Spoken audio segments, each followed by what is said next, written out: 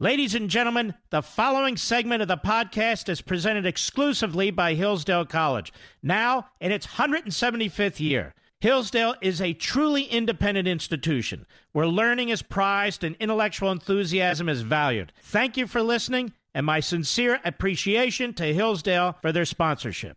He's here. He's here.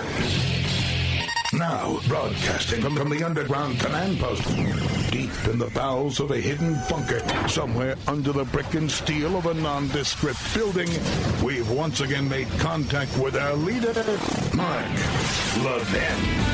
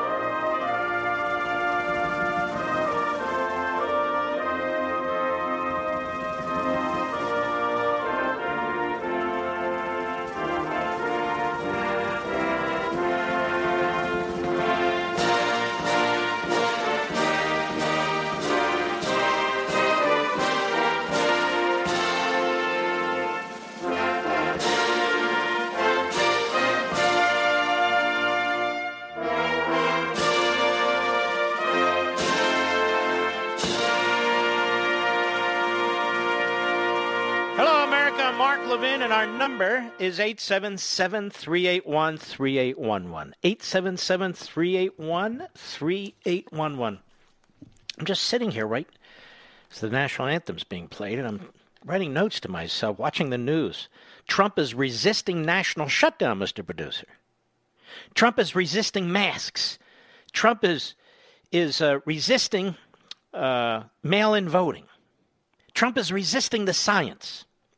This is how the reporting goes. We should have a national shutdown now? I mean, unbelievable.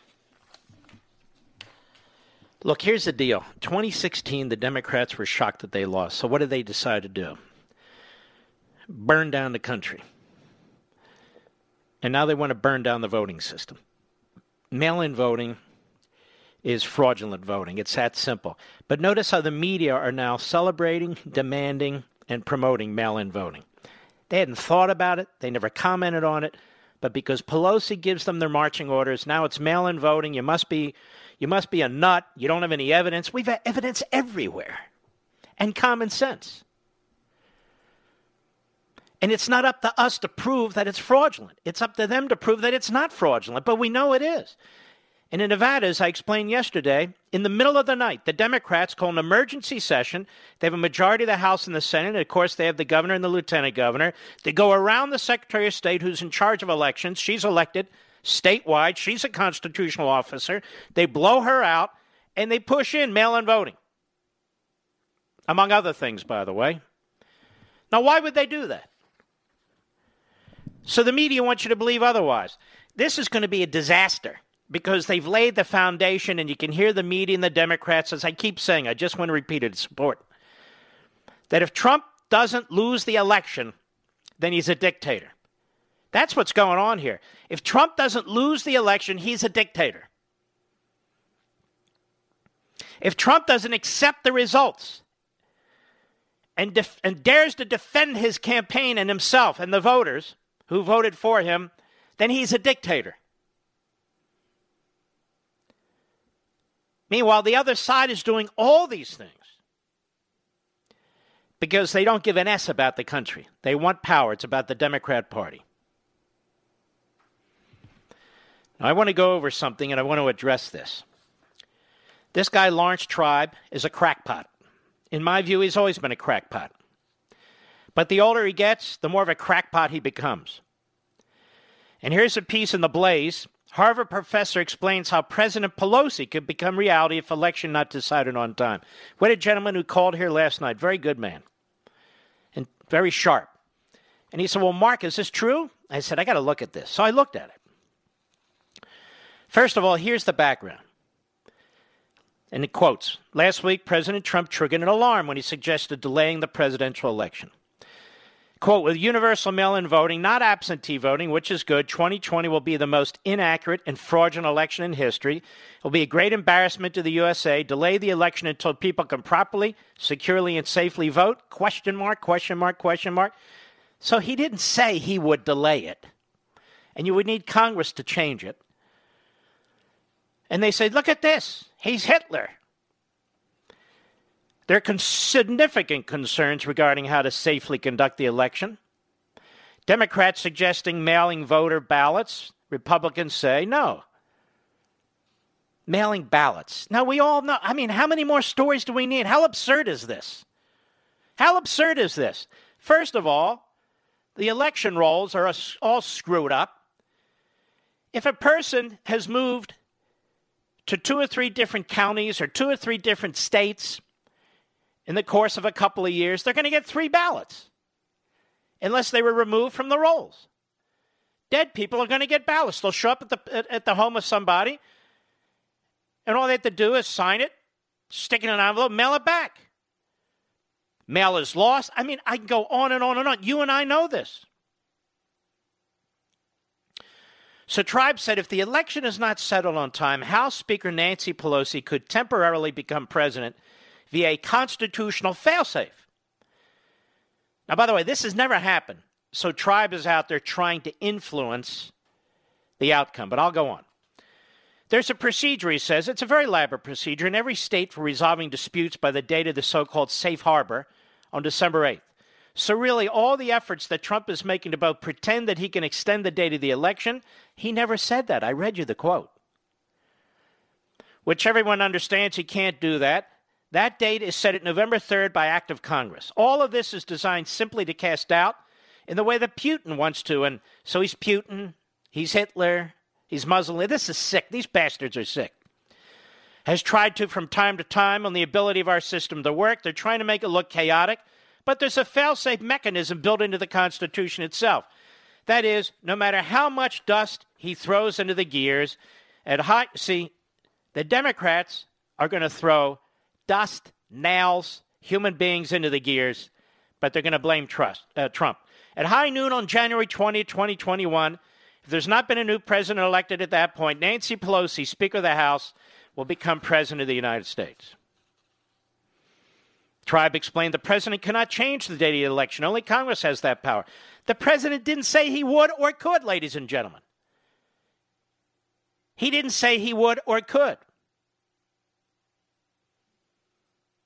But even Snopes, which is a left-wing site, said such a scenario is uncharted territory, making Tribe's theory that Pelosi could become president unproven at best. So I said, you know what, why don't we take a look at what happened in 2000. Let's see if this gives us any insight into what might happen. You remember what happened in Florida, right? Well, I want to go through this a little bit because this is going to happen in 30, 40 states, 25 states, but a significant number of states because the Democrats are purposely setting it up this way. And by the way, let me make a suggestion. If you live in a state and you are a Republican and you have to vote and you want to use mail-in voting, then use it. Do not allow them to win by cheating and then you ignore the mail-in voting process. You might say, Mark, that's hypocritical. Not in the least. I'm not setting the rules. I don't want these rules. But it's about time that we take their rules and ram them up their nose. Is it too early to take a break, Mr. Producer? Because I don't want. I want to go through this without a break. So we'll take an early break. I want you to stick with me. You're not going to hear this anywhere else, and you're the smartest audience of all audiences. So we'll be right back. Mark Levin.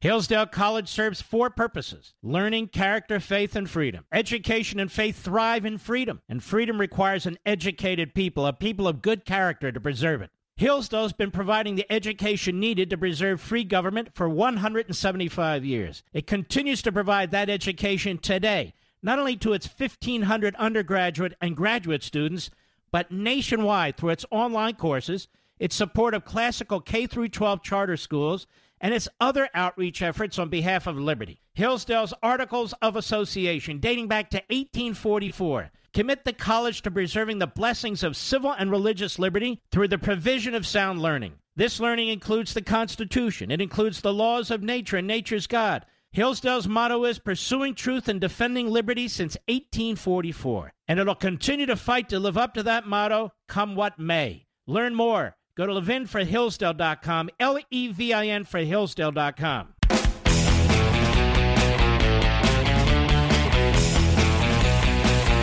You're the smartest audience in America, so you really need to follow me on this, because it actually might bring a smile to your face. Lawrence Tribe is a fraud. He's a fraud with respect to this issue. And because he's Lawrence Tribe, the media will run with it. Now, media, pay attention to me. You might actually learn something. Remember Florida? Elections in America, and this is in the in Men in Black. It'll lay the foundation for my conclusion. Elections in America are conducted by local authorities, county, city, and state governments, within certain broadly defined federal requirements. In 2000, Florida's election laws required that any electoral contest in which the margin of victory was 0.5% or less be subject to an automatic recount of the machine tallies of votes cast. Florida statutes also allowed any candidate for elective office or any political party on the ballot to request a manual recount of votes cast in an election.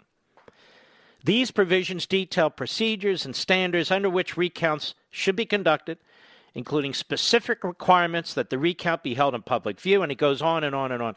And I detail this in tremendous way, step by step by step, what took place in Florida. As I said, Florida, which was bad enough, you can multiply that by 20, 25, 30, God knows what. What happened is these matters will first be litigated in state court. They're not going to run to the federal court or the state court.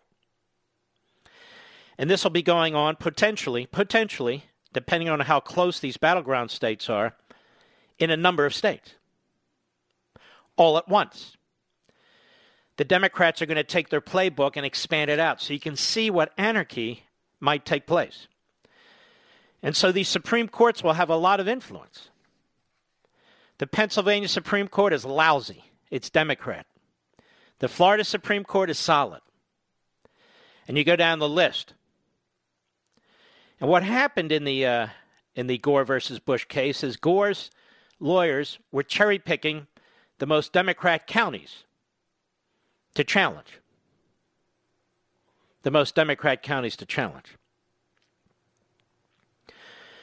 Now, I wanted to point out here, there was no need for the United States Supreme Court to step in. No need. Let me get to this part of it. Give me a second. This isn't the simplest of issues, but it's simple enough. In the case of Florida, could the Florida legislature have intervened and chosen the state's presidential electors itself? In other words, you have chaos going on. Let's say it's going on in Florida.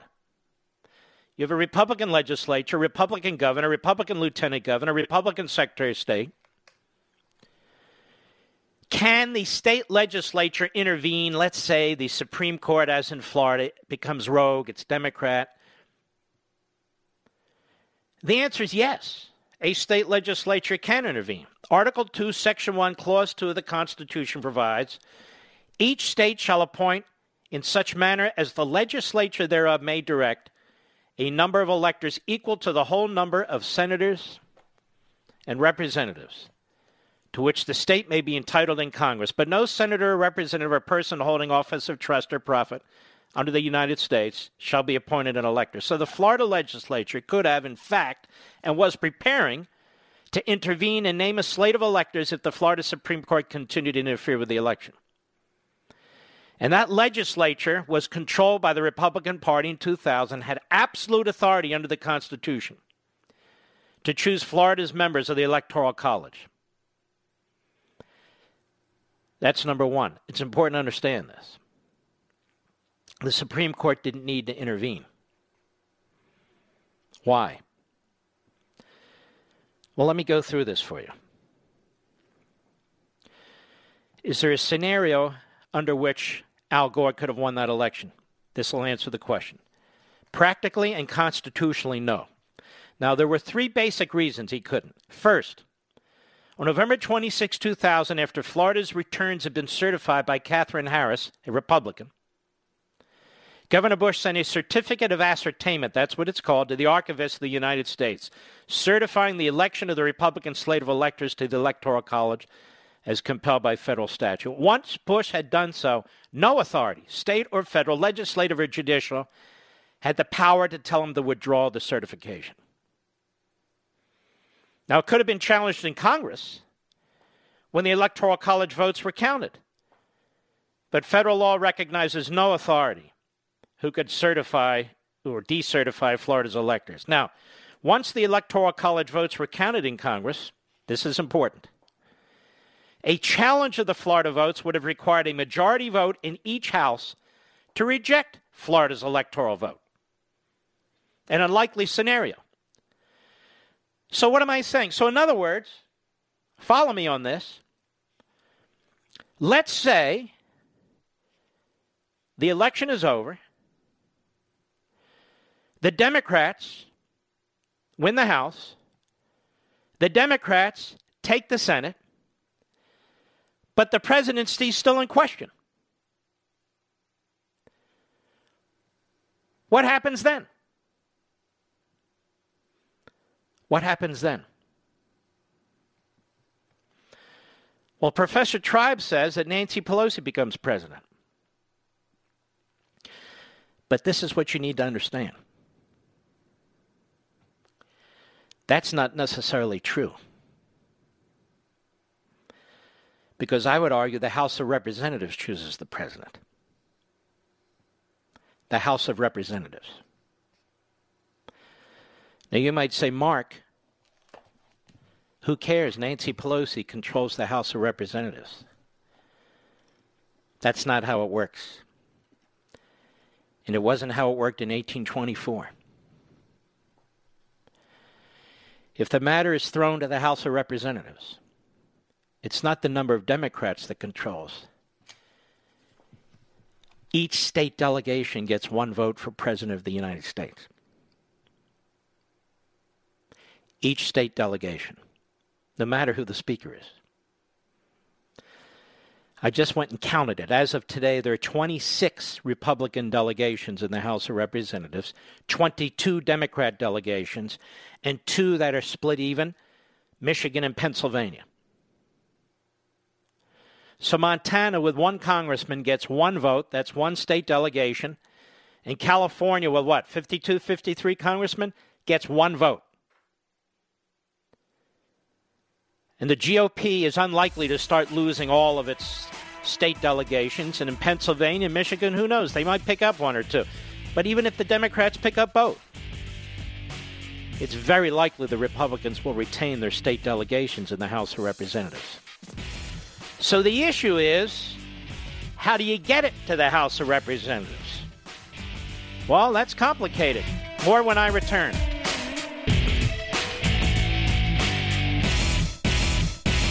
Hillsdale College serves 4 purposes: learning, character, faith, and freedom. Education and faith thrive in freedom, and freedom requires an educated people, a people of good character, to preserve it. Hillsdale's been providing the education needed to preserve free government for 175 years. It continues to provide that education today, not only to its 1,500 undergraduate and graduate students, but nationwide through its online courses, its support of classical K-12 charter schools, and its other outreach efforts on behalf of liberty. Hillsdale's Articles of Association, dating back to 1844, commit the college to preserving the blessings of civil and religious liberty through the provision of sound learning. This learning includes the Constitution. It includes the laws of nature and nature's God. Hillsdale's motto is pursuing truth and defending liberty since 1844. And it'll continue to fight to live up to that motto, come what may. Learn more. Go to levinforhillsdale.com, Levin for Hillsdale.com.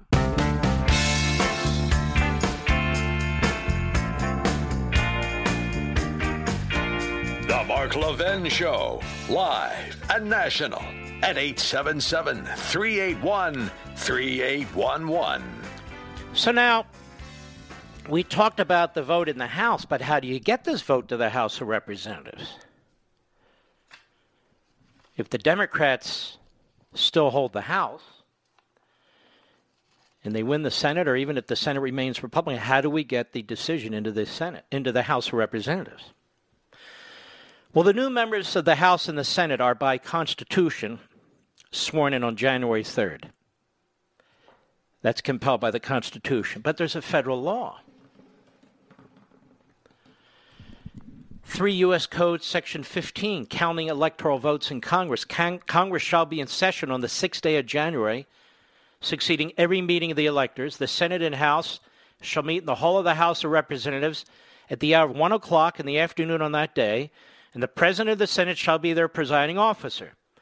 2 tellers shall be previously appointed on the part of the Senate and 2 on the part of the House, to whom shall be handed, as they open by the President of the Senate, all the certificates and papers purporting to be certificates of the electoral votes, which certificates and papers shall be opened, presented, and acted upon in the alphabetical order of the states, beginning with the letter A. Now, by the way, if a state doesn't present its electors on time, under the statutory, they're not counted. So you might say, well, the state might try to gum up the works. You know, California might say, well, we're not sending ours in. Okay, fine, you don't count. And said tellers, having then read the same in the presence and hearing of the 2 houses, shall make a list of the votes as they shall appear from the said certificates. And the votes having been ascertained and announced shall be deemed a sufficient declaration of the persons. If any elected president or vice president of the United States, and together with a list of the votes, be entered on the journals of the 2 houses. Stick with me. This is all going to potentially come into play. Upon such reading of any certificate of paper, the President of the Senate shall call for objections. Here you go. If any. Every objection shall be made in writing, and shall state clearly and concisely and without argument the ground thereof, and shall be signed by at least 1 senator and 1 member of the House of Representatives before the same shall be received. When all objections so made to any vote or paper from a state shall have been received and read, the Senate shall thereupon withdraw, and such objections shall be submitted to the Senate for its decision. And the Speaker of the House of Representatives shall in like manner submit such objections to the House of Representatives for its decisions, and no electoral vote or votes from any state which shall have been regularly given by electors whose appointment has been lawfully certified according to Section 6 of this title shall be rejected. But the 2 houses concurrently may reject the vote or votes when they agree that such vote or votes have not been regularly given. It goes on. Okay. Here's the point. It would wind up in the House. If there's an objection, it goes to the House. Such case of more than 1 return or paper purporting to be returned from a state, in other words, if there's a conflict, if there shall have been no such determination to the question in the state aforesaid, then those votes and those only shall be counted which the 2 houses shall concurrently decide were cast by lawful electors appointed in accordance with the laws of the state, unless the 2 goes on. They can't withhold the matter from the House, is what I'm trying to get at, Mr. Producer, and America. So Lawrence Tribe thinks that this just gets go on and on and on when they're supposed to meet on January 6th, and they will count what certified electoral college votes they have. If they don't have such votes from a particular state, then that state's votes don't matter. And through the appropriate objection, if there is a legitimate objection, the matter goes to the House. Now you might say, well, why don't they do this all the time? Okay, there's another issue. It only goes to the House, or the Senate for the vice president, the House for the president, if a candidate has not received the required number of electoral college votes, 270. If both candidates receive 269, it goes to the House. What if a state doesn't get their votes in, it's still going on in a particular state, and no candidate can reach 270?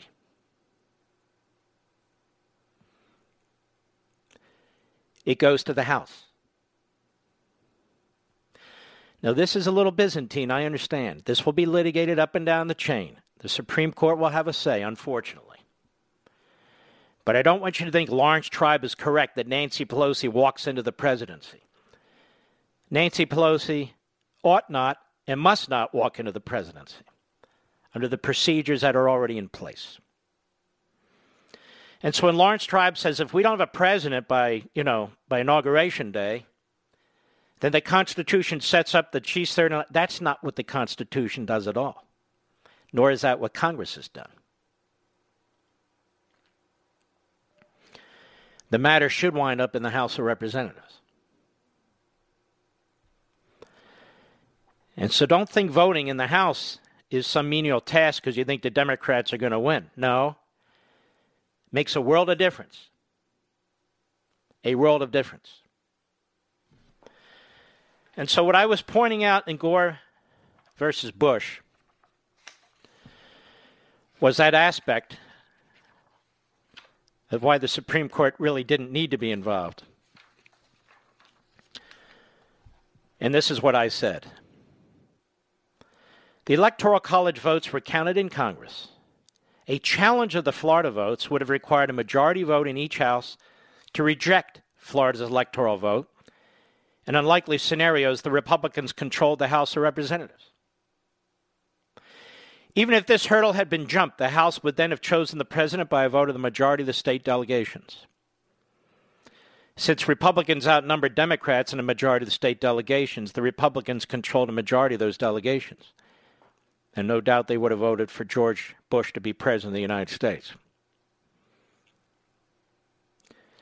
So, a majority vote in each house to have rejected Florida's electoral vote. A majority vote. One more scenario. The Democrats control the House. Forget about the Senate. There's an objection. Democrats claiming the mail-in votes weren't counted properly in such and so state and so forth and so on. And so they want to challenge the votes in, say, Florida. Their problem is, to challenge it, they have to shoot it over to the House of Representatives, where the Republicans are likely to have a small majority in terms of state delegations. You see what I'm saying, Mr. Producer? So this scenario can be played out multiple times to see how it works. But it's not just left for Nancy Pelosi to waddle into the presidency of the United States. Period. And we shall see. But what happens through all this, and what's troubling about all this, is the Democrats want to create this chaos and this anarchy because they feel, and they're probably right, they benefit from it. Because they have all these cultural institutions, the media, the propagandists on their side. And they've already laid the foundation with their big lie rhetoric, time in and time again. They've learned the tactic of the big lie. And they've learned the tactic of Marx. That's pretty much who they're following right now. If they lose, they condemn the Electoral College system. If they lose, they accuse Trump of being a dictator. If the Constitution's followed, whether it's the Electoral College or whether it's this process that I just described to you, then he's an illegitimate president. My concern is if it goes to the Supreme Court, you have John Roberts. And there was an excellent piece in Newsweek by a professor who outlined how John Roberts has to be one of the worst Chief Justices of the United States in history. He's extraordinarily political. He plays justices against each other. I don't believe in recent times we've ever had the Chief Justice who is the swing vote in one direction or another, and he plays it to the hilt, and he plays politics to the hilt. And he's also a damnable leaker, because these leaks to Politico, these leaks to CNN, all show John Roberts in a very positive light. And the particular reporter he leaked to, who is a big lib, she said that John Roberts is, in fact, and she's right, we all know this, moving step by step to the left. He won't do it in all instances. He'll throw crumbs to conservatives and so forth. But that's what he's doing. And in her words, he's doing that to keep the legitimacy of the court. But that's what he's doing. So I am somewhat concerned. It's not like we have a William Rehnquist there, who was one of the great chiefs. We have a political hack. Look at him this way, as sort of a Murkowski or a Romney as Chief Justice, because that's what he is. And by the time he's done, I think he'll even be worse. I'll be right back. Mark Levin.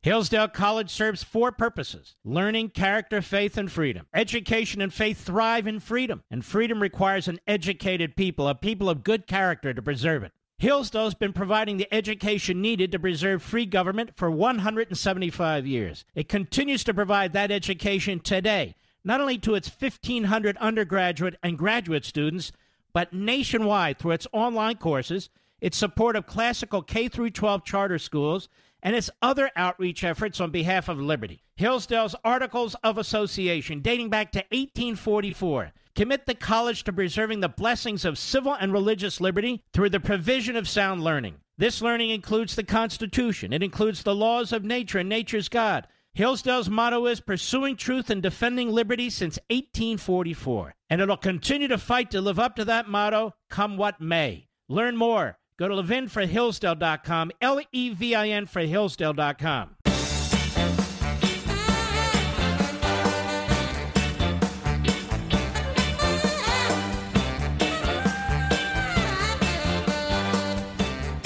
This can get very complicated. We've never really faced anything like this. And the reason we've never faced anything like this is we've never had a Democrat Party that has as its purpose to undermine democracy, to undermine voting, to create so many avenues for fraud and confusion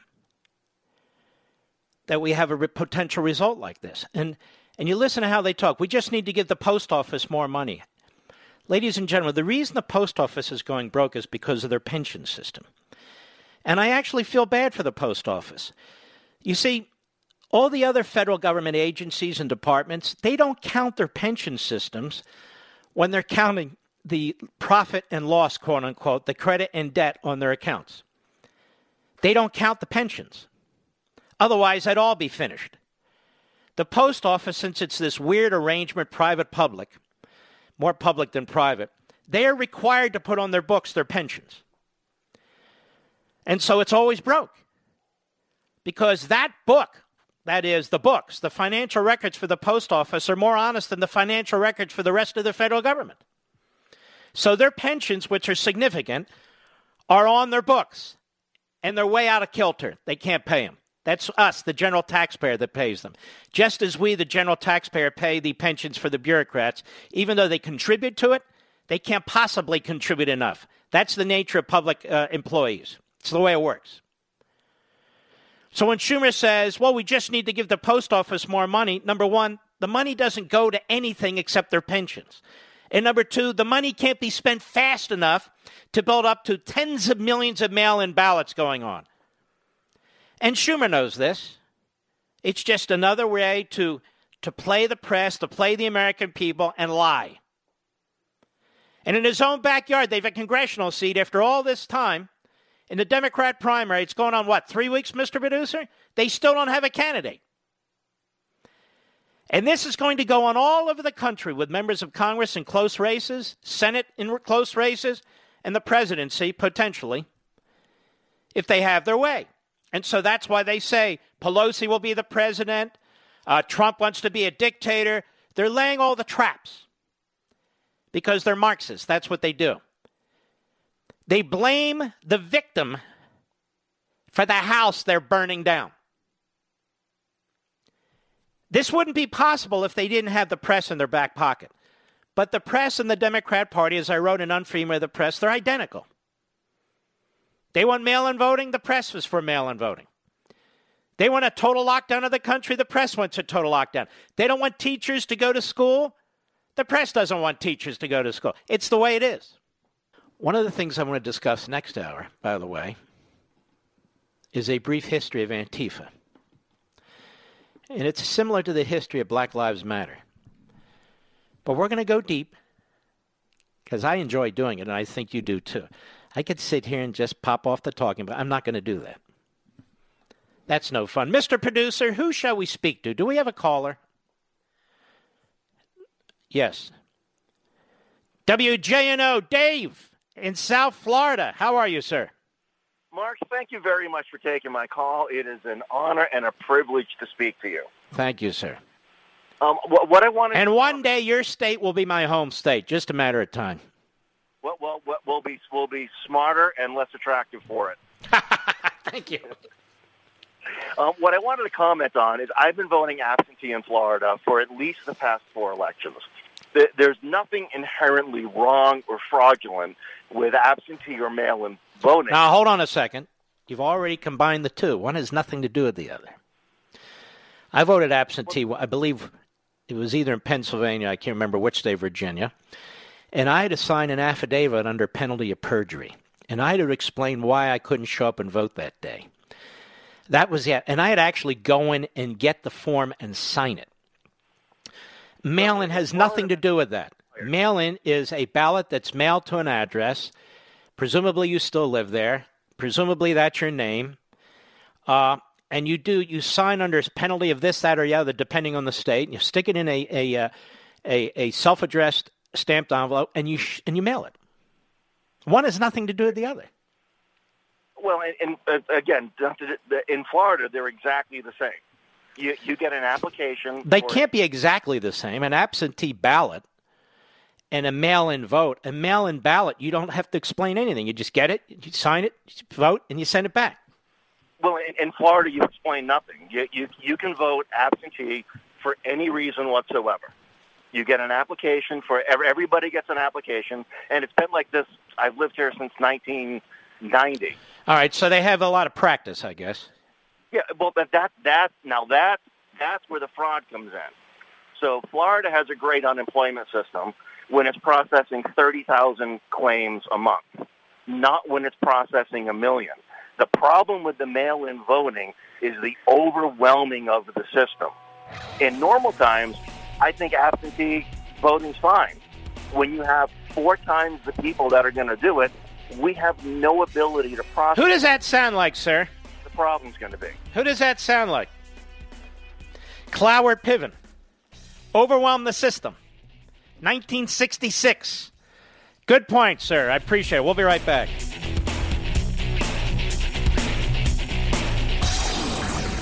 From the Westwood One Podcast Network. He's here. Now, broadcasting from the underground command post, deep in the bowels of a hidden bunker, somewhere under the brick and steel of a nondescript building, we've once again made contact with our leader, Mark Levin. Hello, America. I am here, America. Hello. Our number is 877-381-3811. I promise to get to some calls in the final hour. 877-381-3811. There was a great piece done by the Gadstone Institute about a month or so ago about Antifa. It's a long piece, but you need to know about Antifa because as you're about to find out, they're the enemy of the people. And the piece is written by Serene Kern. As you notice, I try to give credit to everybody that does the hard lifting, the heavy lifting. I don't steal their information, pretend it's mine. It's called ethics. First, the bullet points. Empirical and anecdotal evidence shows that Antifa is in fact highly networked, well-funded, and has a global presence. It has a flat organizational structure with dozens and possibly hundreds of local groups. Antifa's stated long-term objective, both in America and abroad, is to establish a communist world order. In the United States, Antifa's immediate aim is to bring about the demise of the Trump administration. A common tactic used by Antifa in the United States and Europe is to employ extreme violence and destruction of public and private property to goad the police into a reaction, which then, quote-unquote, proves Antifa's claim that the government is, quote, fascist, unquote. Antifa is not only officially tolerated, but it's being paid by the German government to fight the far right, if you can believe that. Quote, out of cowardice, its members cover their faces and keep their names secret. Antifa constantly threatens violence and attacks against politicians and police officers. It promotes senseless damage to property amounting to vast sums, as reported in Germany. U.S. Attorney General William Barr has blamed Antifa and militant anti-fascist movement, quote-unquote, for the violence that has erupted at George Floyd protests across the United States. He said the violence instigated and carried out by Antifa and other similar groups in connection with rioting is domestic terrorism and will be treated accordingly. He also said the federal government has evidence that Antifa hijacked legitimate protests around the country to engage in lawlessness, violent rioting, arson, looting of businesses, and public property assaults on law enforcement officers and innocent people, and even the murder of a federal agent. Earlier, the President of the United States, Donald Trump, had instructed the U.S. Justice Department to designate Antifa a terrorist organization. Academics and media outlets sympathetic to Antifa have argued the group cannot be classified as a terrorist organization because they claim it is a vaguely defined protest movement that lacks a centralized structure. Mark Bray, a vocal apologist for Antifa in America and author of the book Antifa, the Anti-Fascist Handbook, asserts that Antifa is not an overarching organization with a chain of command. Now, empirical and anecdotal evidence shows that Antifa is in fact highly networked, well-funded, and has a global presence. It has a flat organizational structure with dozens and possibly hundreds of local groups. Not surprisingly, the U.S. Department of Justice is currently investigating individuals linked to Antifa as a step to unmasking the broader organization. And in the United States, Antifa's ideology, tactics, and goals, far from being novel, are borrowed entirely from Antifa groups in Europe, where so-called anti-fascist groups in one form or another have been active almost without interruption for a century. Now, what is Antifa? It can be described as transnational insurgency, a movement that endeavors, often with extreme violence, to subvert liberal democracy with the aim of replacing global capitalism with communism. Antifa's stated long-term objective, both in America and abroad, is to establish a communist world order. In the United States, Antifa's immediate aim is to bring about the demise of the Trump administration. Antifa's nemesis include law enforcement, which is viewed as enforcing the established order. And a common tactic used by Antifa, as I said, in U.S. and Europe is to employ extreme violence and destruction and get a reaction out of police, which they say will prove they're fascists. Now, let's stop right there. Isn't this the media narrative and the Democrat Party narrative now? Stormtroopers, Gestapo, mostly peaceful protesters. You heard this from the House Democrats on the Judiciary Committee. You've heard it from the Speaker, the Minority Leader in the Senate, all the lieutenants. You've heard it from one media outlet after another. They're played like a violin because they want to be played like a violin. Antifa claims to oppose fascism, a term it often uses as a broad-brush pejorative to discredit those who hold opposing political beliefs. The traditional meaning of fascism is defined by Webster's dictionary as a totalitarian governmental system led by a dictator and emphasizing an aggressive nationalism, militarism, and often racism. Antifa holds the Marxist-Leninist definition of fascism, which equates it with capitalism. Capitalism is fascism.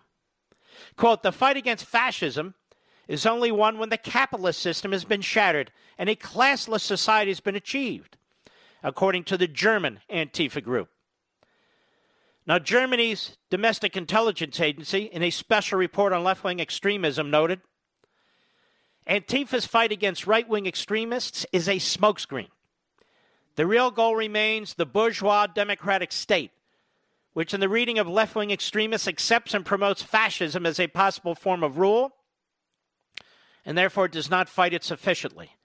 Ultimately, it is argued, fascism is rooted in the social and political structures of capitalism. Accordingly, left-wing extremists, in their anti-fascist activities, focus above all on the elimination of the capitalist system. Now you know why Bernie Sanders is silent. And by the way, these are Bernie Sanders supporters. And Black Lives Matter is virtually identical.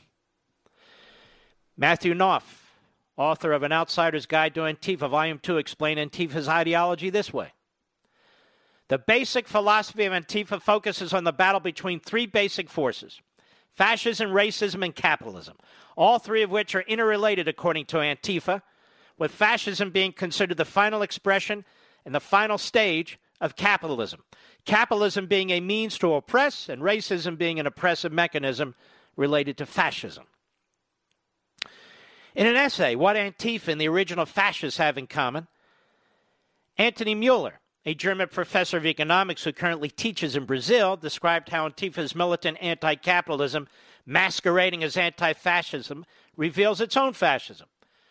He writes, after the left has pocketed the concept of liberalism and turned the word into the opposite of its original meaning, the Antifa movement uses a false terminology to hide its true agenda. By calling themselves anti-fascists and declaring fascism the enemy, the Antifa itself is foremost a fascist movement. The members of Antifa are not opponents to fascism, but themselves its genuine representatives. Communism, socialism, fascism are united by the common band of anti-capitalism and anti-liberalism. The Antifa movement is a fascist movement. The enemy of this movement is not fascism, but liberty, peace, prosperity. Now, we're going to take a break, and I want to continue with this so you understand what we're up against.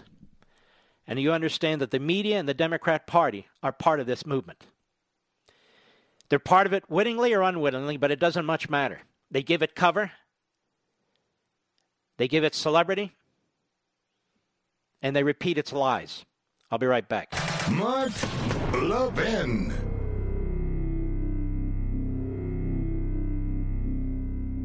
So I've been watching these riots around the country. I'm absolutely sickened. I'm sure most of you are. You know, John Locke once said, law is not to abolish or restrain, but to preserve and enlarge freedom. Where there's no law, there's no freedom. You want to let rioters burn down your cities? There goes your freedom. You want to get rid of cops? There goes your freedom. You want to elect Joe Biden? There goes your freedom. As you've heard me say many times, I have a liberty agenda. And at Levin TV, which airs on Blaze TV, you can watch this come to life with our conservative, pro-American content that reveres our Constitution and champions our individual freedoms. This is what we do each and every day. And there's never been a better time to check us out. Just go to levintv.com, Levin TV.com, and sign up today for a free 30-day trial. That's right, we're going to give you a full month of Levin TV and all the other great shows on Blaze TV at no cost to you, but only if you subscribe right now at levintv.com.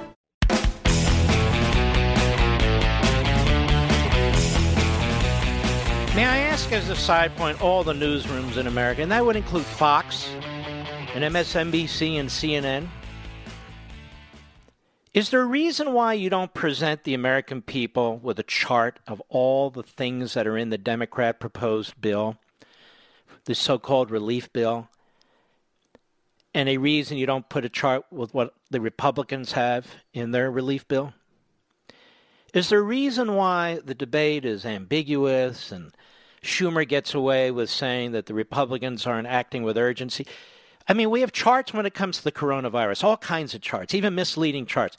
Can you not, Fox, MSNBC, CNN, NBC, ABC, CBS, CNBC, all the rest of them, can you not produce charts with your vast investigative research arms and lay out exactly what it is the Democrats are proposing? Because my understanding is it goes well beyond the coronavirus. Election laws, immigration, paying off the pensions for blue states. We'd like to see a list. Would you present it to us, please? Rather than whining and complaining that something's not being done. I mean, that's the job of the news. Is it not, Mr. Producer? Is it not, America? Give us the damn information. Now let's go on. Antifa's ideological origins. The ideological origins of Antifa can be traced back to the Soviet Union roughly a century ago. In 1921 and 22, the Communist International, Comintern, developed the so-called United Front tactic to unify the working masses through agitation and organization. At the international level and in each individual country against capitalism and fascism, two terms that often were used interchangeably. The world's first anti-fascist group, the People's Courageous Militia, was founded in Italy in June 1921 to resist the rise of Benito Mussolini's National Fascist Party, which itself was established to prevent the possibility of a Bolshevik revolution on the Italian peninsula. Many of the group's 20,000 members, consisting of communists and anarchists, later joined the international brigades during the Spanish Civil War, 1936 to 39. In Germany, the Communist Party of Germany established a paramilitary group, the Red Front Fighters League, in July 1924. The group was banned due to its extreme violence. Many of its 130,000 members continued their activities underground in a local successor organization, such as the Fighting Alliance Against Fascism. And then it's in Slovenia and other parts of Europe. During the post-war period, Germany's Antifa movement reappeared in various manifestations, including the radical student protest movement of the 60s, the leftist insurgency groups that were active throughout the 70s, 80s, and 90s. The Red Army faction, better known as the Baader-Meinhof Gang, was a Marxist urban guerrilla group that carried out assassinations, bombings, and kidnappings aimed at bringing revolution to West Germany, which the group characterized as the fascist holdover of the Nazi era. And over the course of 3 decades, it murdered, more than 30 people and injured over 200. After the collapse of the communist government in East Germany in 1989-90, it was discovered that the Baader-Meinhof gang had been given training, shelter, and supplies by the Stasi, the East German secret police. John Phillips Jacobs, distinguished professor of history at Baylor, described the group's tactics, which are similar to those you see being used by Antifa in America. Quote, the goal of their terrorist campaign was to trigger an aggressive response from the government, which group members believed would spark a broader revolutionary movement.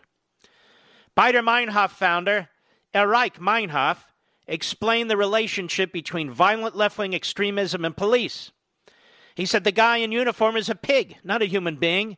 That means we don't have to talk to him. It is wrong to talk to these people at all. And, of course, you can shoot them. And it goes on. Meanwhile, in Britain, is this boring everyone, Mr. Producer? This is the Antifa movement in the United States, folks. This is its history. This is its tentacles. And it's interesting that I have to do this, and you haven't seen it on a single cable news program, network news program, or major newspaper article, because so many of them support this. Britain Anti-Fascist Action, or AFA, a militant anti-fascist group founded in 1985, gave birth to the Antifa movement in the United States. So it started in Britain. It came to the United States. In Germany, it was founded in 1992 to combine the efforts of smaller Antifa groups scattered around the country. So now the more modern aspect of it, Britain to the United States and Germany.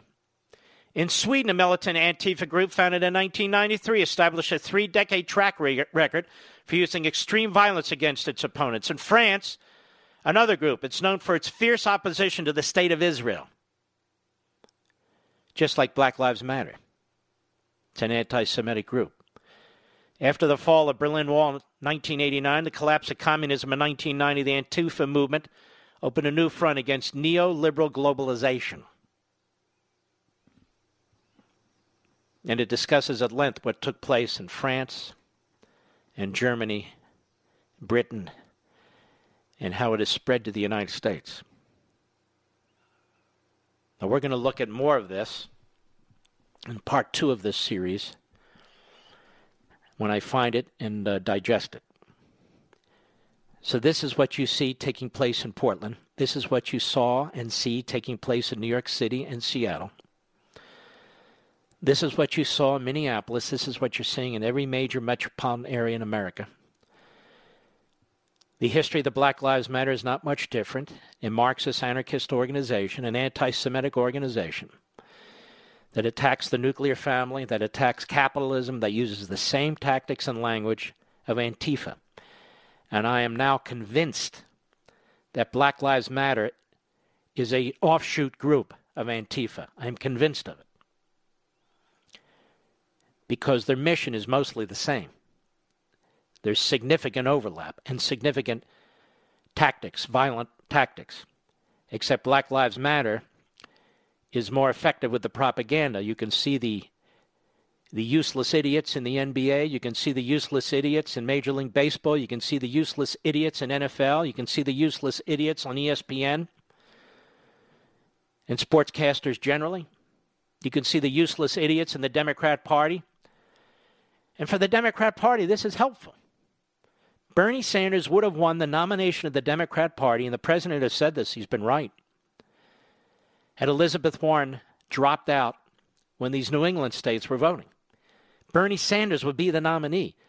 Joe Biden wouldn't have swept all those states on Super Tuesday had Elizabeth Warren stepped out. Bernie Sanders would be the nominee. So the party has moved hardcore radical left.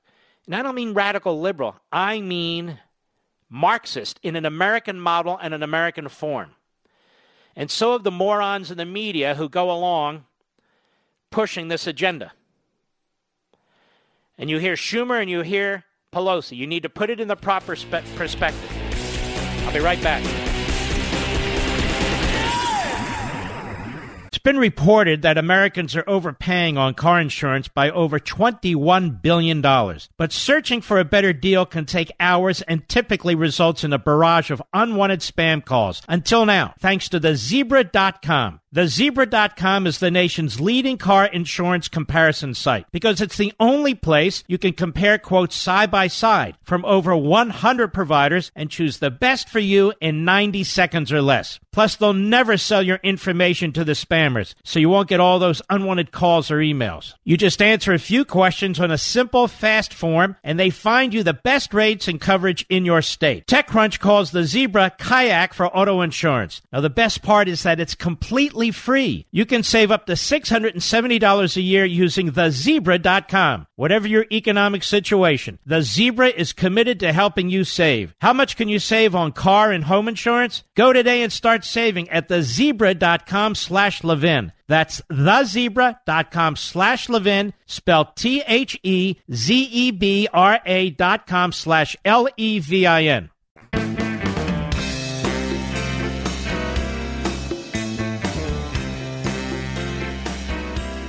Levin, Liberties, General Patton.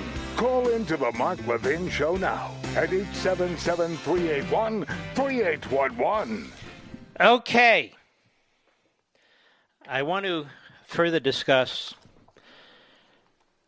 names that I mentioned earlier that you're familiar with as a result of this program over the almost 2 decades now. Cloward and Piven. Now, we've talked about them many times. They were Marxist professors, Richard Cloward and Francis Fox Piven. And they would talk about overloading the system. There's a very good piece in IsraelNationalNews.com by Barry Shaw. It makes a different point than I wish to make. But Cloward-Piven is that you overload and break the welfare system, you create chaos, you take control of the chaos, then you implement your governing force. Now, that doesn't have to be applied just to welfare, and it's not just being applied to welfare. I want to repeat this. You're going to hear it repeated, regurgitated tomorrow without attribution. It's okay. I do my own independent thinking. Cloward, and maybe you'll hear it on cable tonight. You never know, as they monitor the program too. Cloward-Piven. That is what you're seeing take. They want to overload the electoral process with mail-in votes. You heard the very wise gentleman call from Florida, and he said, look, we have mail-in votes in Florida and absentee ballots. They're pretty much the same. I've been here since 1990, he points out, in Florida, and it's gone swimmingly. But you're talking about 30,000 votes or so. But all of a sudden you have 1 million mail-in votes, you're going to swamp the system. And that's when the light bulb went off, for me. Cloward-Piven. Overload and break the electoral system. And then in the chaos and in the lawsuits, you take control. You take control. And you can see them laying this foundation, can't you? They're laying the foundation. The press are laying the foundation. And so the goal here is the fundamental transformation of America. We've talked now. This has been a very, very important show. We've talked about the Constitution, that it's not clear how this would work if there's not a result. But it is clear that Nancy Pelosi is not the president. This matter will likely wind up in the Supreme Court, where we have a very, very weak swing vote called the Chief Justice of the United States, where he's really trying to make a legacy for himself with the left, because they control the media. So that is a weak link in terms of upholding the Constitution. We've now talked about Antifa, and we're going to do another part of that tomorrow, that this really is sort of the Baader-Meinhof gang and these other terrorist communist organizations.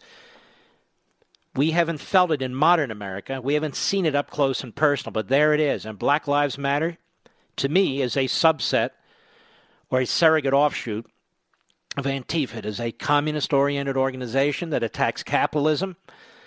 And these clowns that make a fortune off capitalism, they call themselves athletes, have thrown in with them. That's why you gotta reject them. You gotta reject their sports. You gotta reject their games. You gotta reject their mouthpieces on ESPN. Just reject them. The hell with them. They've thrown in with the bad guys. But when it comes to overwhelming the system, you saw what the state of Nevada did. We talked about that. Midnight, emergency, special session. The Democrats rammed through new laws. To do what?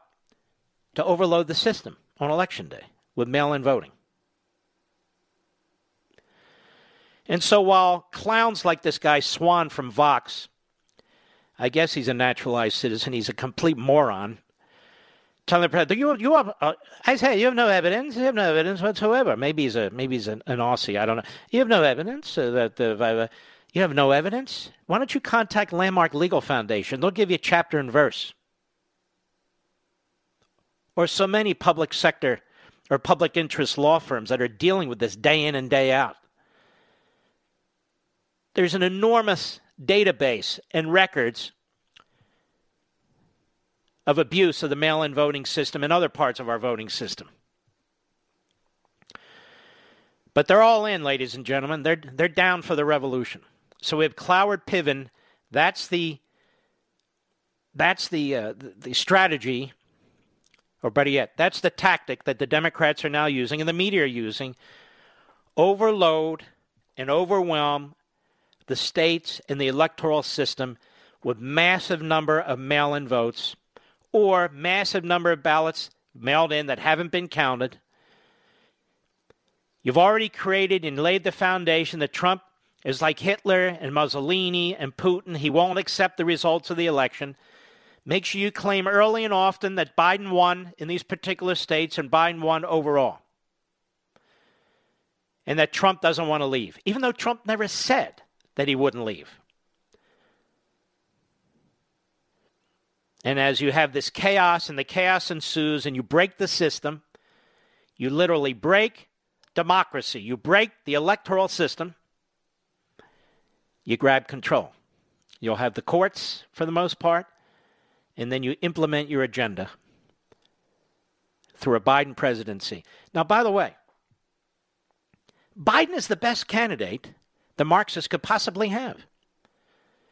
Look at the suburban women, as they call themselves and the pollsters call them.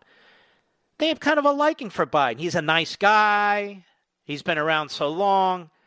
He reminds me of daddy or granddaddy. You know, he's not Trump. My God, he's not Trump. There's Biden. So what? He's a little off. What's the big deal? He comes across so well. And he wants to give us free this and free that. And he wants to unite us. He's just a tremendous man. And besides, Barack Obama loves him and slobbers all over him. How bad can he be? He is the best. The best that they can pour through. Vessel that they can pour through their agenda. The best. Because he doesn't have to play rope-a-dope. He is rope-a-dope. He is rope-a-dope. Now, also look at the attack on the civil liberties of those who do not agree with Antifa, Black Lives Matter, and the Democrat Party and the media. The civil liberties, our civil liberties, are under attack. Freedom of speech. You got these kids using chalk on a sidewalk in front of Planned Parenthood. Preborn black babies matter. They're arrested. Meanwhile, the mayor of New York, Bill DeCamio, admits they didn't even follow the ordinancing process when they painted Black Lives Matter in front of the Trump Tower. So how come he's not arrested? Well, we know why. Free speech, they call it the cancel culture. To me, that's such a passive comment or phrase. The cancel culture. Oh, we're canceled? Sorry, we'll give you a rain check. It's not the cancel culture. It's the destroy culture. It's the obliterate culture. And this is part of it. So part of their plan, part of the effort is if you resist, or if you're not part of the violent team, or if you're not a Democrat, then you're not an anybody. And you see it going on in newsrooms. It's been going on in colleges and universities. You see this taking place, do you not? Throughout the country? So they want to disrupt. They want mass unrest. And then they want people to turn against Trump. And their enemy right now is Trump. They feel if they can get Trump out of the way and install Biden, they'll be far on their way toward advancing their agenda. And you know what? They're right. And this is what people at National Review don't get.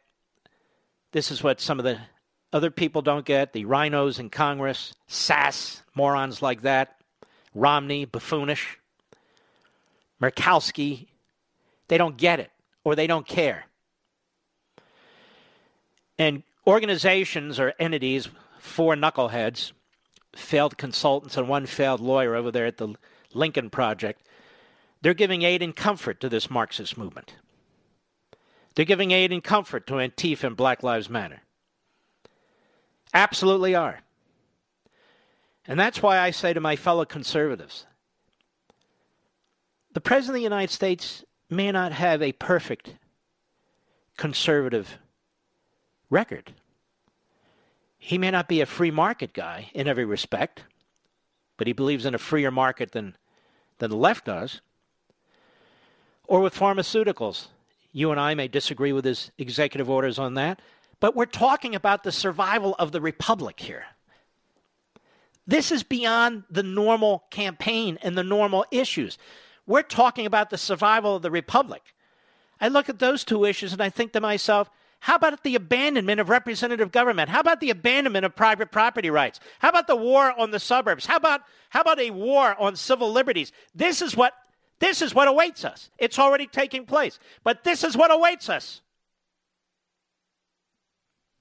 That's how important this is. Donald Trump is the president of the moment. He's the man we must get behind. He's the man who must win.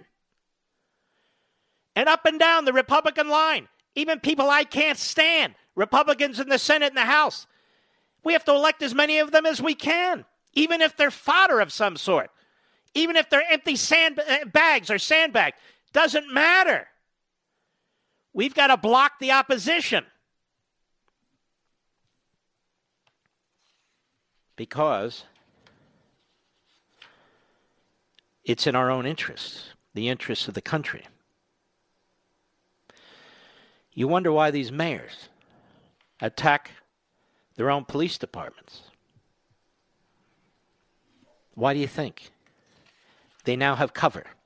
Thanks to ANTIFA and Black Lives Matter. They now have cover to advance the cause of Marxism. Again, it's the American model of Marxism, but it's Marxism nonetheless. You see how they use the Wuhan China virus as a weapon against the President of the United States. And you see how they attacked him and anyone else, me, who dared to call it the China virus. You're not to criticize the communist Chinese government. You're not to criticize Chairman Xi. It doesn't matter how many Muslims he slaughters. It doesn't matter how many churches he defiles. It doesn't matter. It doesn't matter to LeBron James. It doesn't matter to the NBA. It just doesn't matter. It's the Trump virus. Now, you might think Nancy Pelosi's been taken over by AOC. I hear this all the time. No, she hasn't. Nancy Pelosi was chairman of the Democrat Party of California. She clawed her way to the top, and her mentor was a radical, hardcore Marxist leftist. She has no qualms with AOC. None.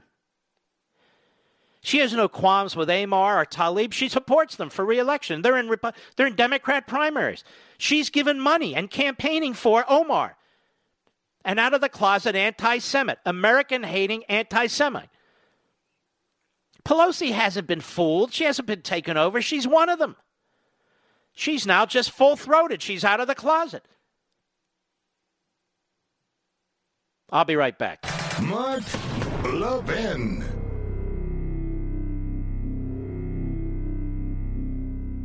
Do you know what we do at Levin TV on the Blaze TV network? Well, we give you intelligent content you won't see anywhere else. We just did a deep dive into the genius of federalism, which is a big word that the left apparently just learned last week. History and current actions have shown us that so-called progressives will use any crisis to further their big government agenda. Small businesses continue to be hurt, while the left holds them hostage in order to gain more power over each and every American. There's nothing more important in these times than the facts, and that's exactly what you get on Levin TV. Smart people like you deserve smart programming, but remember, we can only continue to produce this type of programming if you continue to participate. And right now, we've made it easier than ever before. Just go to levintv.com, LEVIN-TV.com, and enter promo code Levin to get $30 off your annual subscription. That's 30% off, and that's just over $5 a month for the most amazing shows and programming available. That's levintv.com, promo code LEVIN.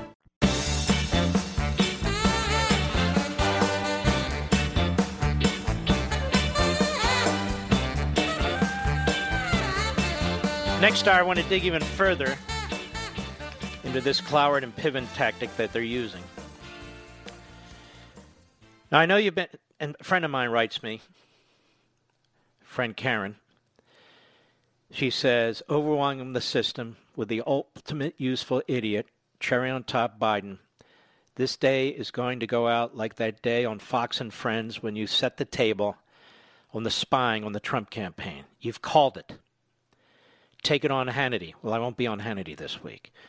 You've broken open a piñata of thoughts. The backbenchers may bump heads, grabbing for the candy.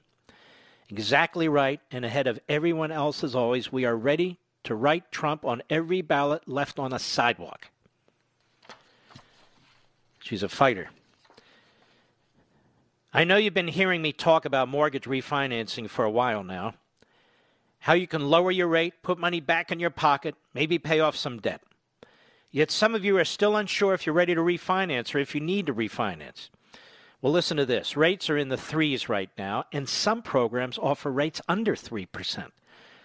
So if you already have a mortgage, there's a good chance you're paying more than you should. Don't do that. Instead, call American Financing. See if you can save up to $1,000 a month without starting your term over.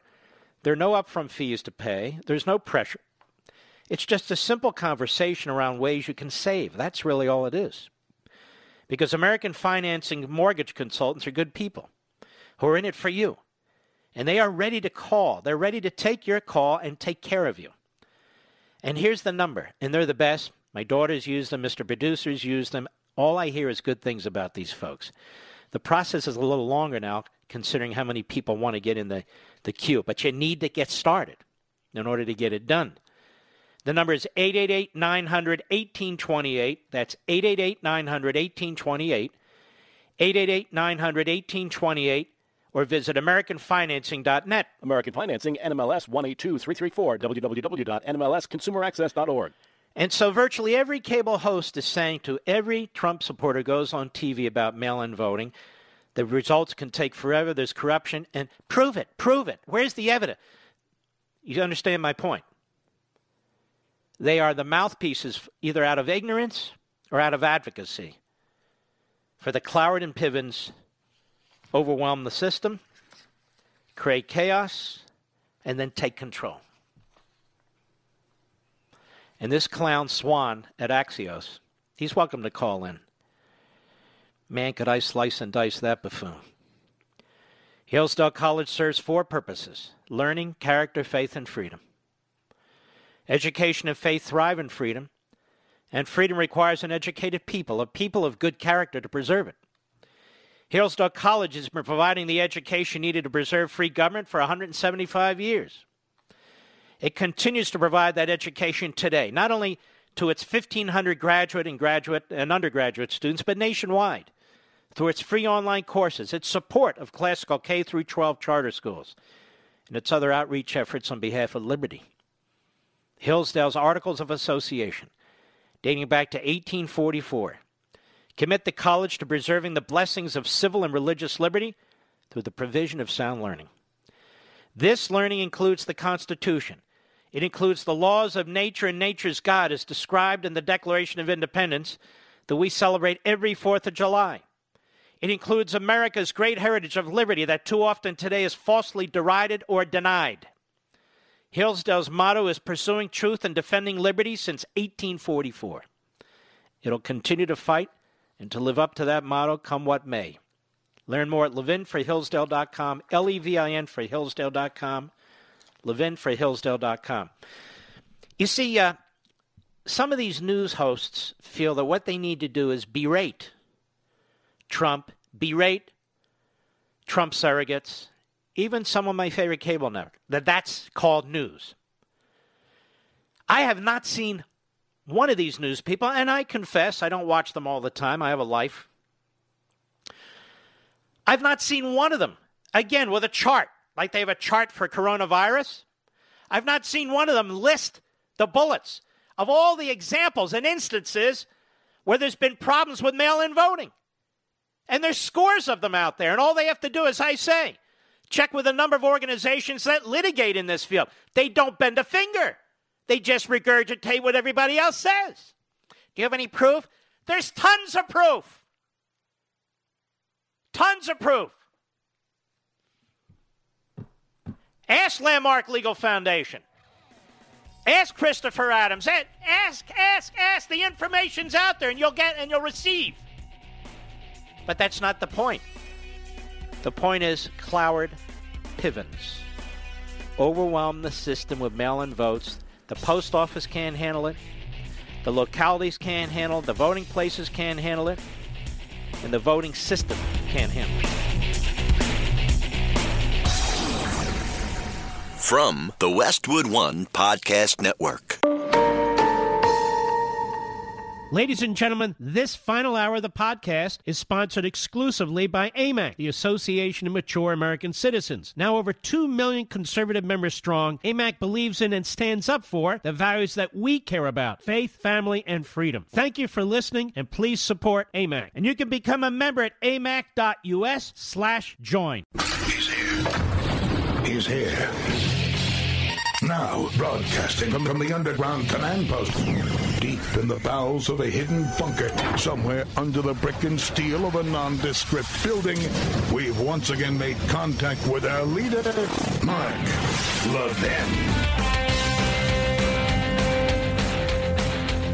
Hello, America. Mark Levin here. Our number, 877-381-3811, 877-381-3811. Now, to develop this a little bit further from last hour, we talked about this and have many times, which is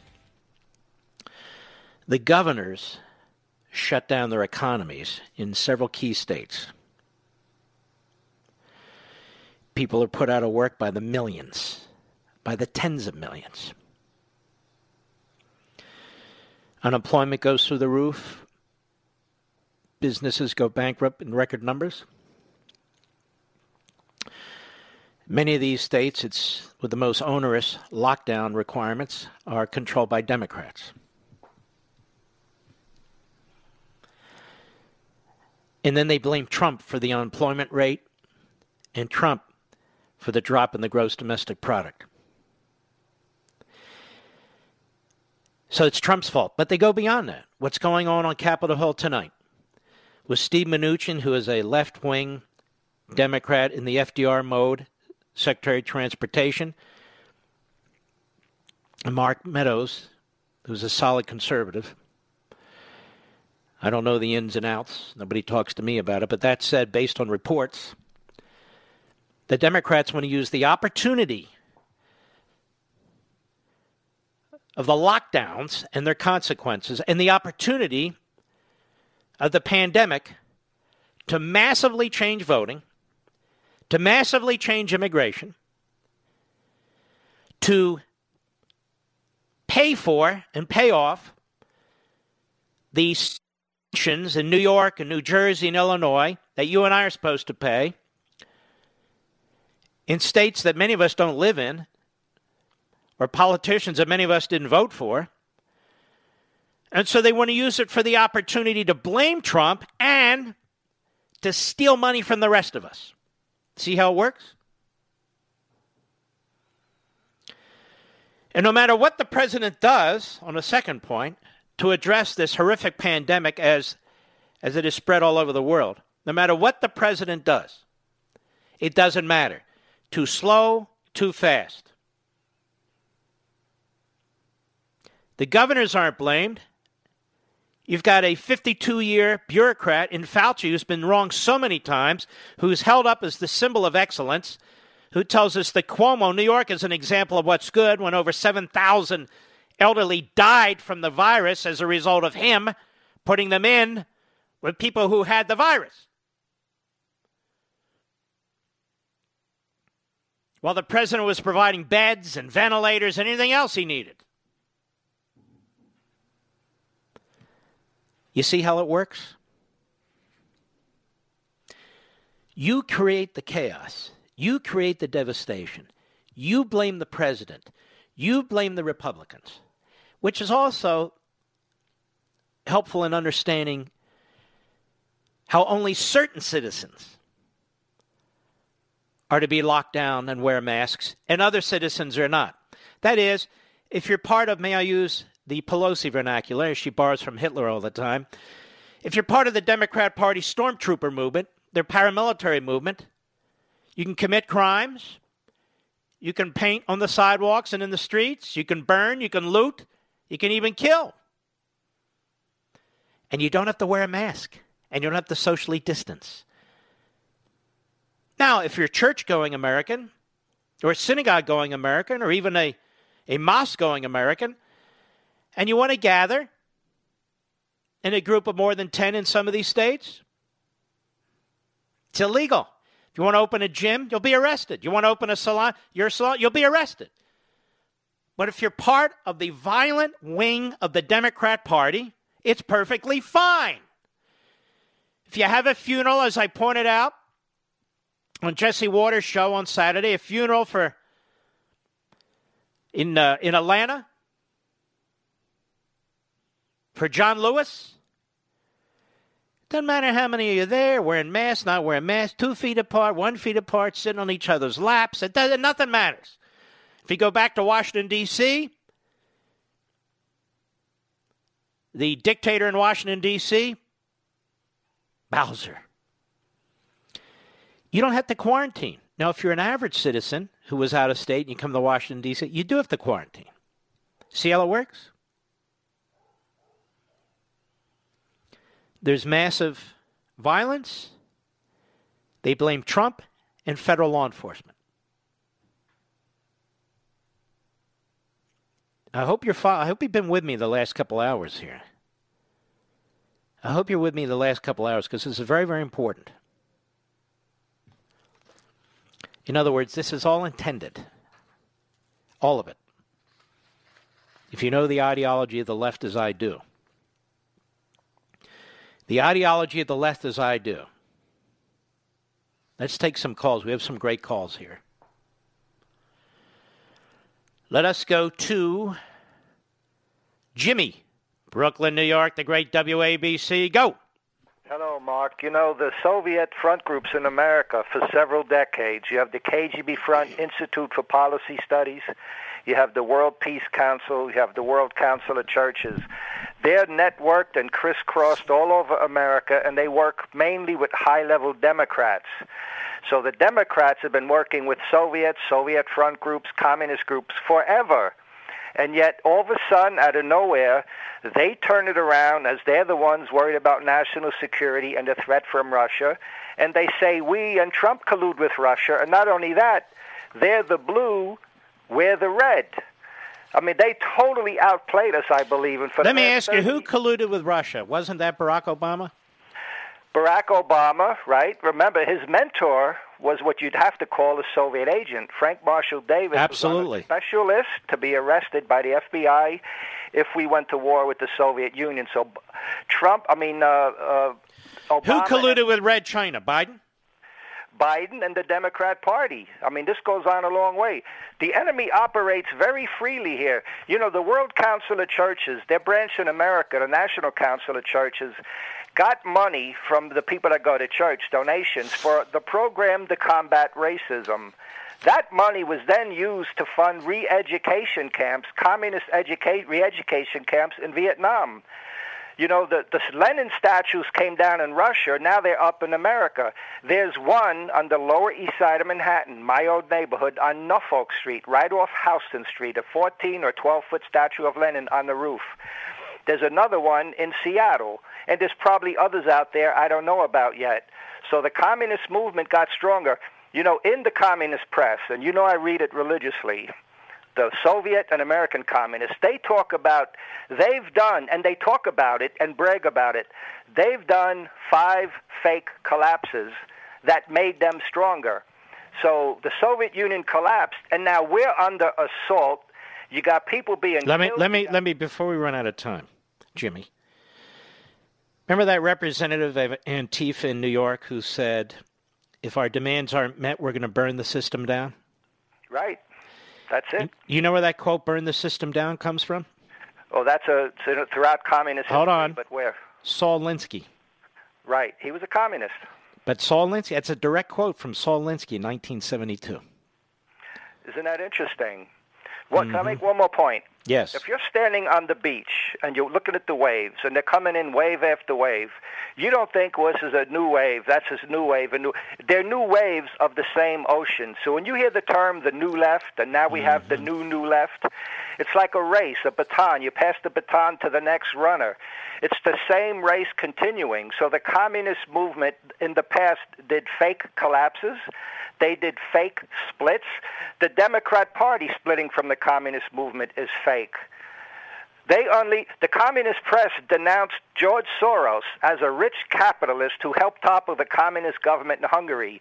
They did that, and meanwhile, that unleashed Soros now to fund and support the communist movement in America. Soros is a Soviet agent. People don't understand the history. You have a good sense of it. You have a good knowledge of history. But for me, I focused so much time in this for half a century. I have training manuals from the communists. You have. You are the number one expert in the country, seriously. I do appreciate that, sir. And I do tape my calls to the radio. Believe it or not, I have a bag. All my calls, 33, 34 years, whatever it is, nothing is labeled, unfortunately, but I have all the calls. Well, you got a lot of work to do. Oh, my God. All right, Jimmy, I got to run, but I want to thank you. God bless you, and keep it up. Keep it up. Martin, Gainesville, Florida, the great WSKY. Go. Wow, great one. I'm not sure how to follow up after that call, but I'm going to give it a shot. By all means. I saw in Chicago that a city councilman has proposed that they stop teaching history.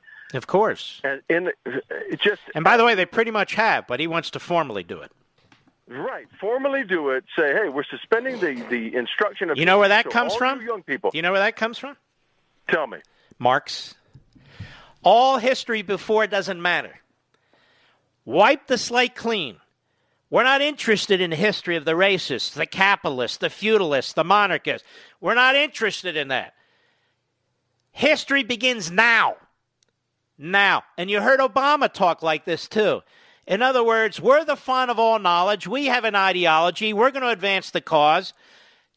American history is if anything, if it's not irrelevant, it's poisonous. And that's why you have the 1619 Project, to make sure people are brainwashed. And so that's what he's doing. Again, this is the manifestation of Marx. So when you have this guy, I saw him, he's a radical nut job. He said he's introducing legislation that you don't teach American history in classes in Illinois anymore. He said, okay, there's a Marxist. He read Marx. Probably didn't understand it a lot, but he read it. And that's it. You either destroy your history or you pervert your history, or you ignore your history. Thanks, Mark. All right, brother. You take care. It's all around you. This isn't a conspiracy thing. This is reality. This is reality. Now, I know they'll attack me. Look at this kook. Stay with me. I know exactly what I'm talking about. Exactly. Mike, Manhattan, New York, the great WABC. Go. How are you, Mark? Thanks for everything.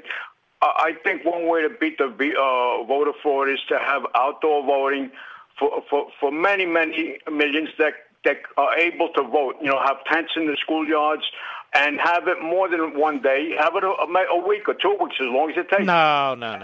You don't have voting. You don't have voting as long as it takes. You have a voting day. This is the day. I don't understand all this. I'll be honest with you. I just don't, Mike. All these new ideas.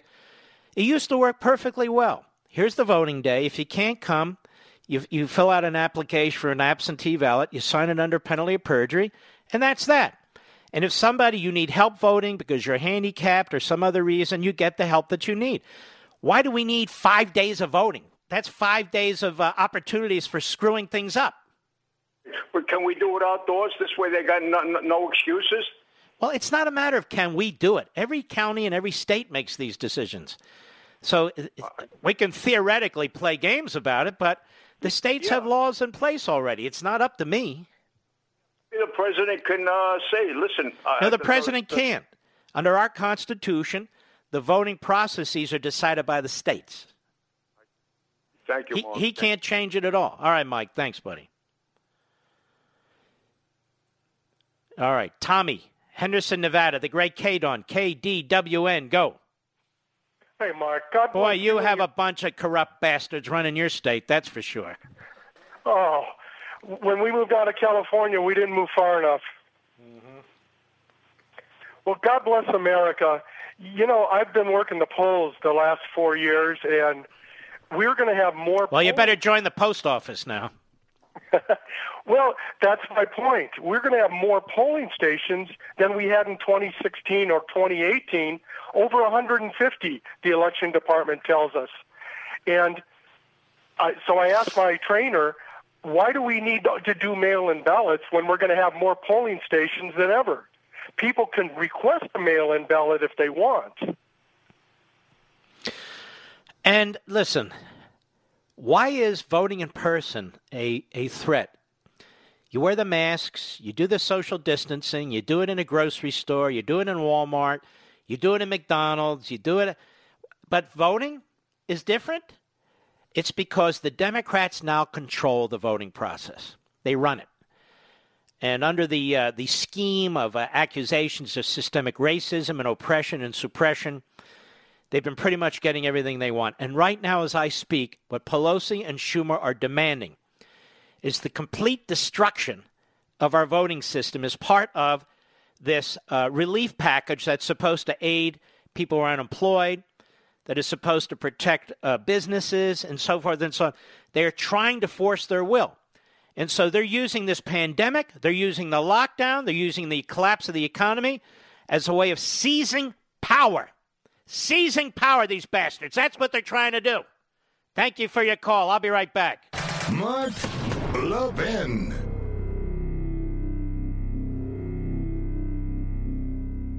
AMAC, the Association of Mature American Citizens, is one of the fastest growing organizations in America. Now over 2 million conservative members strong, and I'm one of them. AMAC believes in and stands up for the values that we constitutional conservatives care about. More than talk, AMAC fights. A full-time presence in Washington, AMAC pushes back against reckless spending, disasters like Medicare for All, and the expanding reach of the federal government. And beyond advocacy, joining AMAC gives you access to a wealth of benefits and discounts, including special member-only rates on car insurance, travel discounts, cell phone plans, and a hell of a lot more. And if that's not enough, you'll get AMAC's bi-monthly magazine, full of insightful articles on issues that matter to most of us, we conservatives. As I said, I'm an AMAC member, and you should be too. Join today at amac.us. That's AMAC.us.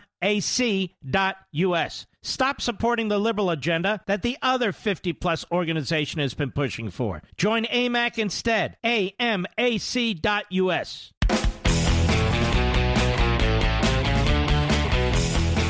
Eva Pelosi and her stormtroopers, a.k.a. fellow Democrats, they're saying, take it or leave it. $3.4 trillion bill. $3.4 trillion.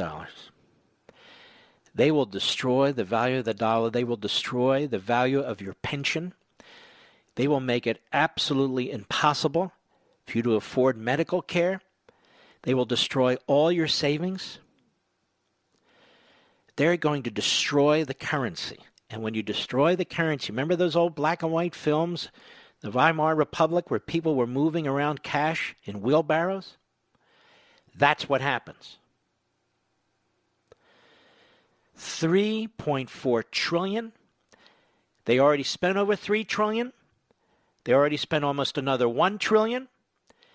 They've increased the ability of the Fed to loan $6 trillion. So that's 3, 4, 6. That's 10. She wants another 3.4. That'll be 13.4 trillion in one damn year, on top of the $4.5 trillion budget. That is larger than the entire economy of the United States in 1 year. We have never spent that kind of money, not even in World War II. In addition to the sums of money she wants to bail out New York's pensions, she wants to bail out Illinois' pensions, New Jersey's pensions, California pensions. It is a massive transfer of wealth from your children and grandchildren to the incompetent, radical politicians who've destroyed the budgets of their own states today. If I only had the ability to communicate to 100 million Americans, they would understand. They would understand what's taking place here. And in addition to that, They want to destroy our electoral system to ensure that only Democrats can win in the future. They want open borders to ensure that the nature of the citizenry changes forever and votes Democrat. They've got one poison pill after another in addition to the $3.4 trillion. I'll be right back.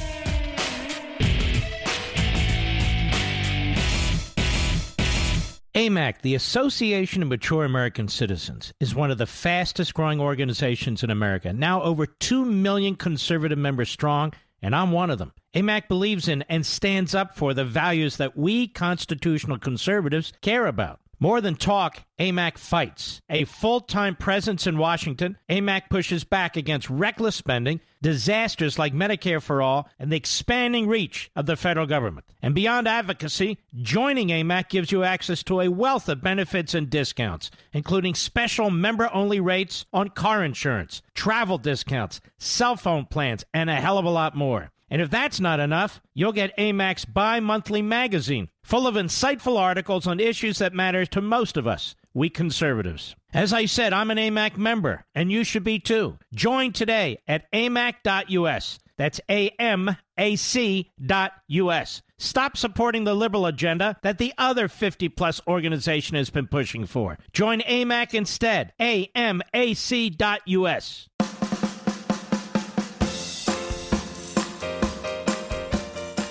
Nobody says it better than Mark Levin. I'll go with what Mark Levin said, because nobody could say it better. Call in now at 877-381-3811. By the way, I want to thank you folks for watching Life, Liberty, and Levin. Do you realize most Sundays that it's the highest rated overall show on Fox on Sunday?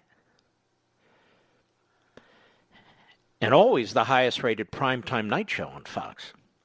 Do you ever see that reported anywhere? Don't bother with Drudge. You'll see nothing there. You ever see it reported anywhere? I don't see it reported anywhere. Do you, Mr. Producer?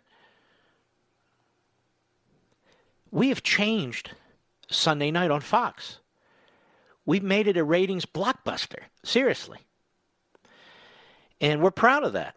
I'm sure all the hosts are proud of that. But mostly I'm proud of you Levinites out there. You follow me, whether I do Levin TV or Life, Liberty, and Levin on radio. You're the best. You're absolutely the best, and you're the smartest. Now, Mr. Producer, which is it that you want me to do? Didn't I just do that? Why don't you figure it out and then get back to me? Okay. Maybe not, but I have an X through it. This is on the air, live and national. One of the things I wanted to get to was this MSNBC producer resigns. Now, you have this Barry Weiss who resigned from the New York Times. But you know what's interesting about her? I found an old video of her when she was on the Bill Maher show.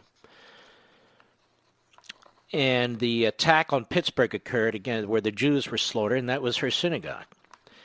And she had some very intelligent things to say about it. But then she used the occasion to attack President Trump. And this is why I don't have a lot of respect for people like this. Why are you attacking President Trump about this? Why? To get an applause out of Bill Maher's audience. To get an invite to Bill Maher. You can only go so far. So I don't believe she's the full rebel that she would have you believe. I don't know her. I've never talked to her. I've never emailed. I don't know her.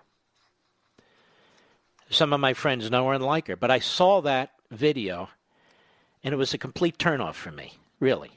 It's like I got to throw a few crumbs, to the audience and to the hard left. And somehow trashing President Trump and the environment he created and so forth when there's a mass murder at a Pittsburgh synagogue, that really doesn't do it for me. And so we have this MSNBC reporter. Remember Lara Logan? Remember Bernie Goldberg? There have been others who've stepped away too. So as pointed out by Fox News, Joseph Wolfson, a former MSNBC producer, wrote a scathing open letter explaining why she recently left the cable news network.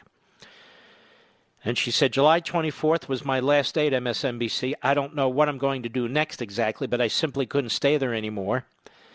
Ariana Picari, put on her personal website, my colleagues are very smart people with good intentions. The problem is the job itself. It forces skilled journalists to make bad decisions on a daily basis. She provided a number of examples of why she wanted to leave the cable news network. It's possible that I'm more sensitive to the editorial process due to my background in public radio, where no decision I ever witnessed was predicated on how a topic or guest would rate. The longer I was at MSNBC, the more I saw such choices. It's practically baked into the editorial process, and those decisions affect news content every day. Likewise, it's taboo to discuss how the rating scheme distorts content, or it's simply taken for granted because everyone in the commercial broadcast news industry is doing the exact same thing. But behind closed doors, industry leaders will admit the damage that's being done. And she then quoted someone she described as a successful and insightful TV veteran who said, "We are a cancer and there's no cure. But if you can find a cure, it would change the world." Picari, who described herself as an integral member of the MSNBC primetime show The Last Word with Lawrence O'Donnell, used the cancer analogy to describe MSNBC's coverage of the coronavirus outbreak and the racial unrest in recent months, writing, "The model blocks diversity of thought and content because the networks have incentive to amplify fringe voices and events at the expense of others, all because it pumps up the ratings." You can see this with almost all the hosts on CNN and MSNBC. The freakier they are and the freakier their guests, the better. This cancer risks human lives, even in the middle of a pandemic, she writes. The primary focus quickly became what Donald Trump was doing, poorly, to address the crisis, rather than the science itself. My God, we've talked about this over and over again, to have political reporters covering what is the greatest scientific event, the pandemic, in a century is really outrageous. As new details have become available about antibodies, a vaccine, or how COVID actually spreads, producers still want to focus on the politics, presidential election. Important facts or studies get buried, she explained. This cancer risks our democracy, even in the middle of a presidential election. Any discussion about the election usually focuses on Donald Trump, not Joe Biden. A repeat offense from 2016. Trump smothers out all other coverage. Also important, it's to ensure citizens can vote by mail this year, but I've watched the topic get ignored or killed numerous times. Now, Picari claimed that network producers would occasionally choose topics or stories, regardless of how they would rate. But that is the exception, not the rule, she says, and that the industry structure and the desire to charge more money for commercials, in addition to ratings bonuses that top-tier decision makers earn. Are you aware of this? I don't get ratings bonuses. My cable, my Fox show, it's why I say I bring on a guest because I want to advance a particular knowledge base or expose an issue. People watch, I get paid. They don't watch, I get paid. I have no bonus structure when I do Fox. Prevent the network from pursuing stories she believes the audience should be informed about. I've even heard producers deny their role as journalists, she says. Very capable senior producer once said, "Our viewers don't really consider us the news. They come to us for comfort." Now, maybe we can't really change the inherently broken structure of broadcast news, but I know for certain that it won't change unless we actually face it in public, at least try to change it. And she concludes her letter by telling her readers to reach out to her, writing, "More than ever, I'm craving a full and civil discourse." Well, Ms. Picari, I recommend you read Unfreedom of the Press. You'll get exactly that and more, because what's in that book explains what she and Barry Weiss talk about, but in a much more comprehensive and broader way. And I do notice that the New York Times, even though she was on the opinion page, and this isn't personal with me, this happens every single book, never reviewed the book. This Oprah Winfrey lives better than virtually any other human being on the face of the earth in the history of humankind. In the history of humankind. And now, she's down with the revolution, like her friend LeBron. Trashing the country and its whiteness. Let me ask you a question. If the white majority in America is so racist, why do we allow so many people who aren't white into the country, Mr. Producer? I mean, it's just a basic question. You have to get down in the gutter at their level so you can look them in the eye. If the majority of white people in this country were racist, why do the majority of white people in this country accept, permit, wish, endorse so many people who aren't white coming into the country, to the point where the country in 2044, Biden and Obama used to brag about this, and the media used to report about this, will be a minority country. Is that evidence of systemic racism, for God's sakes? How sick and stupid and moronic are these people? Well, one of them is Oprah. Or she liked to say Harpo spelled backwards. Cut 6, go. And as white people, we even the poorest of the poor, I feel, still has a leg up. Now let's stop. Obviously, this young person, a white woman, doesn't know about the poorest of the poor. Now, they're the poorest of the poor in the inner cities, but they're also the poorest of the poor in rural areas in this country, in Appalachia. Have you ever seen a poor person in Appalachia? They're white, most of them. And they're extraordinarily poor. I mean dirt poor. And you feel that person has a leg up because they're white? I am so sick and tired of this. I'll give you a perfect example. My stepdaughter works her ass off, day in and day out, studying, to become a doctor. She has no vacations. When she's visiting us, she's studying. At night, she's studying. When I wake up, she's studying. She's studying because she wants to get the best grades possible. She wants to be the best doctor who's ever lived. She doesn't get a pass because she's white. She didn't get into medical school because she's white. In fact, she got into medical school in spite of the fact that she's white, quite frankly. And I went to law school, and you got to work hard. I've never worked like this. I've never studied so hard. Other people out having a good old time, maybe having a joint, maybe going to a beer party, pool party, whatever the race. Doesn't matter to me. So forth. And then it's, oh, you're a doctor because of white privilege. No, a doctor because you work your ass off. Anyway, back to Oprah. Go ahead. And it's... Yeah, and the leg up is what I was saying. You still have your whiteness. That's what the term white privilege is. It means that whiteness still gives you an advantage no matter what. You're an ass. What do you mean no matter what? You jerk. No matter what? As you count your billions and your numbers of estates and your house workers? No matter what, ladies and gentlemen. No matter what.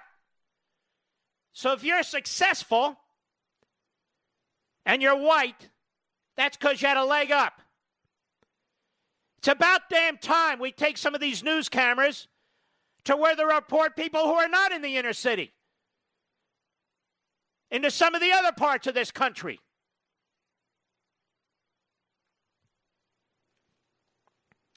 Where white lives might matter a little bit more, because that's who they are. But the media are in Washington. The media are in New York. That's their bubble. Losers like this are in Hollywood.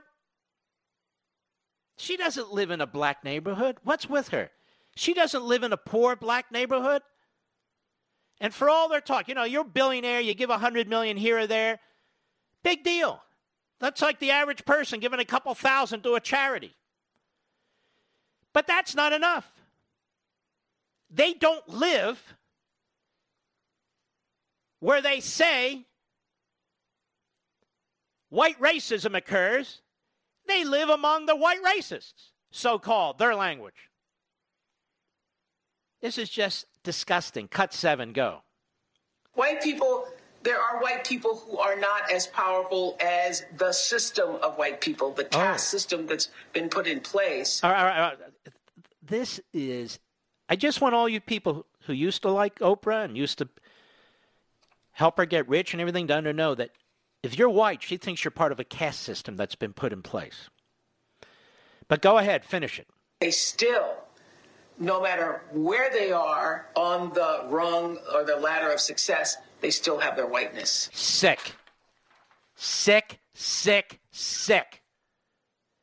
I'll be right back. Mark Levin.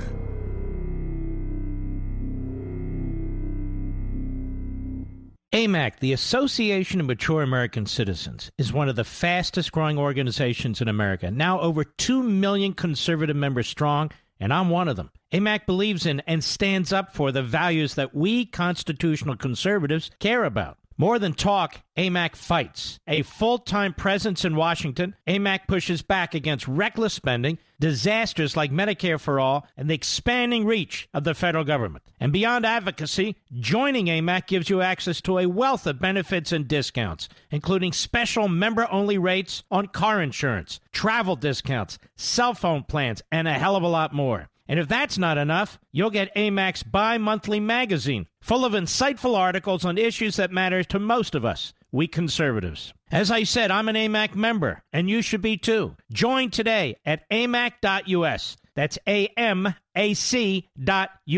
Stop supporting the liberal agenda that the other 50-plus organization has been pushing for. Join AMAC instead. AMAC.us.